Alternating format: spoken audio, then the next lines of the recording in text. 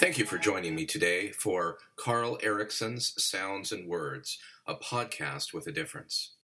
Our guest today is William Snyder, the producer of EWTN Radio's Bear Wozniak Adventure, as well as the founder of Patchwork Heart Ministry, a non-profit Catholic youth and young adult ministry. Welcome to Sounds and Words, Bill. I understand that you have an interesting faith journey story. Can you share that with us today? Carl, I guess you could say I do have an interesting faith journey, I guess, a unique one anyway. I was born with a condition called tetralogy of Fallot, which is a congenital heart defect. And that congenital heart defect basically required immediate open heart surgery. So at 3 weeks of age, I had open heart surgery to repair that problem. But right before that, I was baptized. And I was baptized by a priest in the hospital chapel hours before my first surgery. And while I can't tell anybody that baptism was more important than theirs, I can tell you that God came in a sacramental way early in my life into my heart. And so I consider that a great blessing that happened. But I also grew up with many different challenges as well. So I grew up with the challenge of having to overcome some physical disabilities because in the first several years of my life, I had multiple medical operations and things like that. And somewhere along the way, I actually had a stroke that impacted the left half of my body. And so the fine motor skills weren't there. I wasn't able to, perform certain things without adaptation, without help. So there were many different challenges that I had to overcome. Some of them were the physical. I also had some learning disabilities that I had to overcome as well. But yeah, that is really how my faith was formed, through this spirituality of overcoming obstacles. And I can tell you that even today, I still have that spirituality of overcoming obstacles because, these issues don't just disappear when you graduate, high school or college. They're with you for a lifetime. So, I certainly feel that that maybe that part of my story is a unique one. Became a youth minister in 2007 when I graduated, and that was a powerful time to realize, okay, you know what, I've equipped you with these struggles. I've equipped you with the knowledge, and now it's time to go and put it into action, help people. And so, for me, my faith has always been one of action. It's always been, I'm not the person that's going to sit around. I mean, not to say I don't pray the rosary, but I'm not going to be one of those old rosary ladies in the pew. That just isn't my, isn't my charism. Yeah. It's to be out actively working and evangelizing and talking with others, and helping them share their story, because everyone has a story of faith, and sharing that is what makes people grow, what makes others grow in faith too, when you share your story. Right. So was it in high school that you really developed the idea of your youth ministry goals, your purpose? I'll say that I certainly had a great high school, a great high school experience. So therefore, I knew that I wanted to give back in some way, and so that's the reason why I pursued a theology degree, because I knew that I also have a passion and love for technology, and communications and radio and video editing. So here we are with 2 degrees. Actually, I graduated with a double major in communications and theology. So from the University of Scranton, by the way. Mm-hmm. What can you tell us about your contemplative Stations of the Cross? Yeah, so actually that bore right out of the ministry I was doing at St. Francis de Sales as a youth minister in Lake Geneva, Wisconsin. That was a tradition at the parish. Always put on living Stations of the Cross. Mm-hmm. So what we would do is we would put on a living Stations of the Cross, where our teens would do a stage kind of presentation in our cafeteria with different music and writings and whatnot. And and it was a tradition long before I had actually started at the parish. Um, and so when I took it over, as the new youth minister in that role, they both the pastor and the former youth minister told me that's the one thing I could not cut out of the program. Mm. But the pastor said, it could probably use a fresh, look. And so I kind of just internalized and prayed what is now the contemplative Stations of the Cross, and I just kind of used my imagination to build new reflections, new scripture, new even music along with it for the stage presentation. And then when I left, I was able to take the reflections and turn them into a booklet form, which is now the Contemplative Stations of the Cross. But actually, it grew out of that stage presentation that it was refined over many years. My gosh, we were doing that stage presentation for 7 or 8 years at St. Francis de Sales.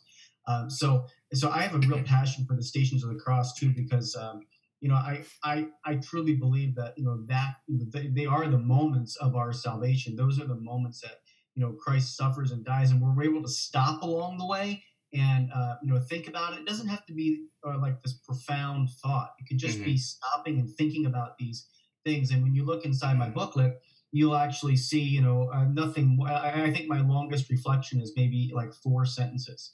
So it's this isn't about reading a ton. It's about thinking about what Christ has done for me and for us as a people. Have you considered adding like illustrations or anything to the ebook format? I have many times, and every time I'm shied away from it because I feel the Holy Spirit just telling me, let people's imaginations run wild. The moment you put something on screen or on a page, the imagination goes out the window. And we've become, in this culture, we've become so reliant on the images on a screen that I think we forget to use our contemplative mind to talk about and think about things. So I believe me, I have my spiritual director who helped me publish the book. He was urging me here and there, and every time I just kept saying, I would love to do a version of it, but the moment that I do that, I put it in writing, I put it in ink, or put it on a screen. That's what people are going to see. That's what people are going to remember. Right. And my version of what I picture in my mind has to be different than yours. I'm sure it is. Yeah. Do you know anything about the history of the Stations of the Cross? I know that I'm reading a book about a painter from the from the 1600s or so, and I know it was a very significant part of their lives in Italy. But do you know how far back it goes? I would actually refer everyone, because I don't want to misquote anything, but I actually, my spiritual director who helped me publish the audio version as well of the Stations does an entire, there's a resource, it's a free resource on my website or on my web store that is actually the overview of the history, theology, and tradition of the Stations of the Cross. Okay. And it's by Father William Zimmer. He authored it, he wrote it. And it's a free PDF download. It goes into great depth about the history and tradition of the Stations, and it's absolutely beautiful. He also recorded an audio version for the audio stations as well, and he presented it. It's fascinating, but there's so much to it. I don't want to misquote it. I understand. Or anything like that. That's great. So how did you get involved with EWTN Radio? I'm kind of indirectly related to EWTN Radio. I ended up meeting Bear Wozniak, who is a personality on the EWTN Radio network, at a conference in Chicago. I was working at a Catholic radio station at the time, and I was doing some interviews. And he asked me, "Hey, can you technically produce my radio show that I've been doing? I have a guy who's only doing this temporary for me. Would you be able to produce my radio show now called the Bear Wozniak Adventure?" Okay. It's on EWTN Radio. So I'm kind of friends with Bear, and we, together, he does all the interviewing, all that stuff, and then, ships me the files, and I edit them professionally for him, which is awesome because, again, it is EWTN radio. He's on EWTN, and he's also on like all your podcast feeds and everything. His show's just a great manly show. So if you haven't heard of the Bear Wozniak adventure, check it out. All you gotta do is Google that. All right, very good. What would you describe, or how would you describe the mission or purpose of the Bear Wozniak program, and who is Bear Wozniak? A little bit more info on that, maybe. Yeah, sure. So Bear is a world champion tandem surfer, adventurer, motorcycle rider, unbelievable evangelist, and he, really created a radio show that is all about helping men develop their faith. As he kind of teases in his one of his intros, he talks about turning this off and turning on a soft rock station instead. Because, right, I saw that. Yeah. Right, and it's because he really tries to hit and square up men to live passionately their Catholic faith and learn about it and be real men. Saints are not pushovers in his mind. I mean, I'm sure there's a few saints that were pushovers, but in his mind, saints are not pushovers, and so men are challenged to be on that show, not to be pushovers. And he brings on great guests. I mean, he has amazing people. Everybody from Jeff Cavins to Dr. Ray Garendi. He brings on great guests, and he tries to inspire men just to live their Catholic faith, with boldness and right. Whatnot. That's great. That's great. What advice would you have for Catholics who are interested in getting a start in religious radio broadcasts? I would just say to start. It is very easy. Today, all you need to do is have a cell phone, and pretty much you can podcast. And podcasting is pretty much the new means of listening and consuming radio. Not that terrestrial radio is going away anytime soon. I mean, I have a terrestrial radio show, and it's going to be in existence. But the way young people and the way old people now are really consuming podcasts, on demand listening, I would just say get started. I mean, there's great services out there. I happen to use a service called Podbean, but it's very easy to get started. Pick up a microphone. And start talking about it. Obviously, have a plan before you start talking. Think about it, pray about it with the Holy Spirit, and find out what the niche is. Find out what your spirituality is. Mine could be along the lines of encouraging, sowing hope into broken hearts is what I say. On as part of my ministry tagline. But find out what the Holy Spirit wants you to talk about and wants you to do, because I guarantee you it's going to serve a purpose. In somebody's life, if you intentionally do it. The Holy Spirit makes divine appointments with people on their cell phone daily. As they're listening to this, running on a treadmill in a gym, or fun. Yeah.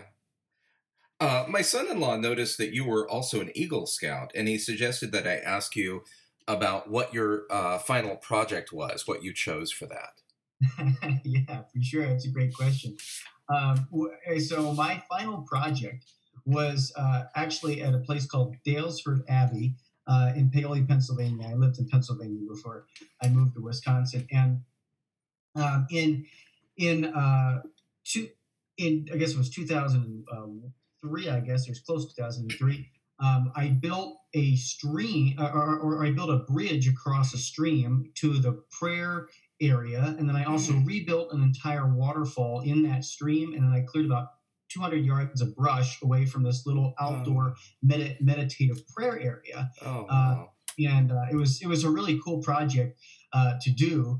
And the bridge is still standing today. When I go home to visit some family I have in Philadelphia, I often stop by and just say a quick little Hail Mary or Our Father, if I'm able to there. And yeah, the bridge is still standing as the last time I got by last year. So that's great. So you had little taste of what St. Francis must have experienced in the rebuilding of the chapel.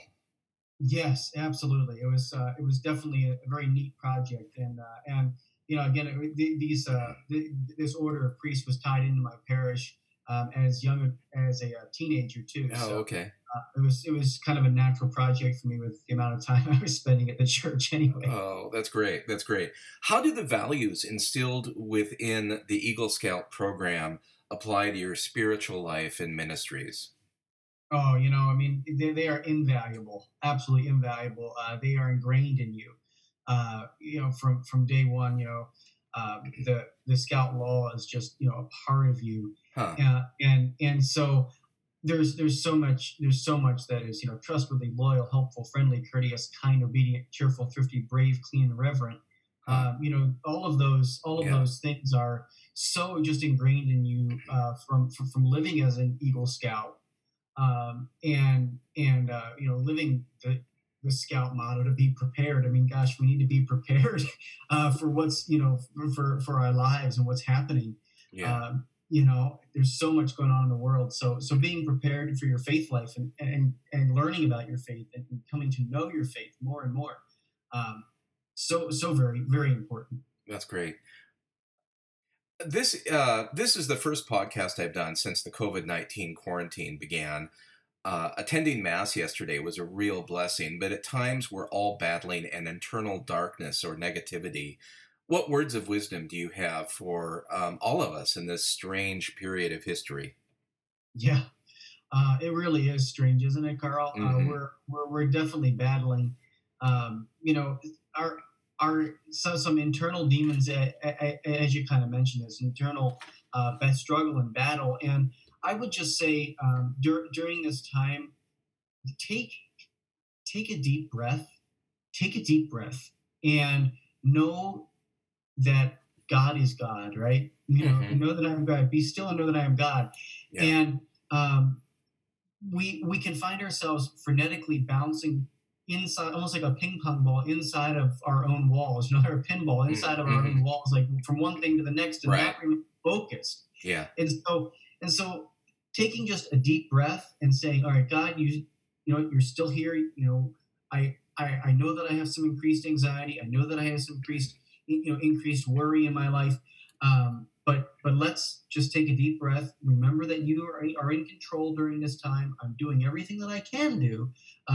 Whether that be praying privately, or attending mass if your diocese is reopening now, Hmm. and being able to be safe doing so. Um, but but yeah, I mean, participating in the sacraments, even when things get restarted, going back to confession, going back to mass for people. But Yeah.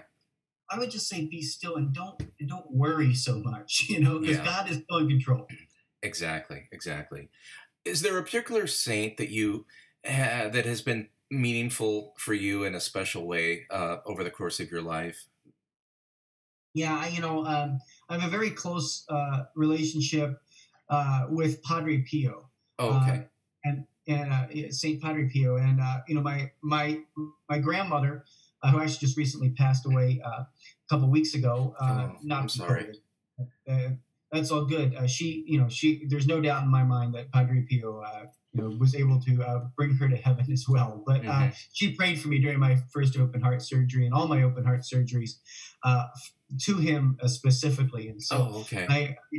I carry his relic in my pocket all the time. I have a little relic of Padre Pio, Oh, and then I also have the other big saint I would also say is Saint Solanus Casey. yeah. And Solanus Casey just was a guy who opened doors, and that's what he did, a reporter. And that's what we have to do. We have to open doors. We have to open the doors for others into the Catholic, Church. Huh. So that's what those two saints I carry in my pocket. I carry their relics in my pocket. Oh, I also, that's great. yeah, Go ahead. Go ahead. You were going to say something else? oh no, I also, of course, with all my broadcasting, have thanks to Alan Smith. Recently, he sent me a piece of the cassock of Venerable Fulton J. Sheen. Oh, So, my word. Oh, so, that's so I have a wonderful. very small piece of his cassock, and Oh, that's lovely. keep that Uh, next to my. um, to non-Catholics, I'm thinking there may be a sense of confusion regarding the whole purpose of relics. Can you kind of enlighten listeners regarding that? Yeah, as one of my priest friends once said, relics and sacramentals are kind of like antennas. Just like you would keep a reminder of a loved one that has passed away in your home, pictures or whatever. These are reminders that this person lived a great life. And as far as saints go, the church has declared them to be in heaven. And so they're a citizen of heaven, and it's like keeping that little antenna so that they can, intercede for you. We're not worshiping them. We're not putting them on our bodies, or to say now they're part of me. No. It just is something that we are, to remind us that there is somebody who has won the victory, and that they can still help us in heaven. And so that's the reason why I carry relics, or I keep them on me, just to be a reminder that this person has won the victory. And you know what? If I need a little extra help, I can turn to them and say, "Hey, would you go ask Jesus for this for me?" Yes. Just to venerate their life and thank them for what they did in their life that led them there. Yeah, that's great. There is no death in Christ. They're more alive today than we are. That's wonderful. Well, thank you very much for joining us today on Sounds and Words. It's been a pleasure having you on, and I look forward to talking to you again sometime. Yeah, Carl, this has been so much fun. Thank you so much for the opportunity. I really appreciate this, and God bless you and your ministry. You as well.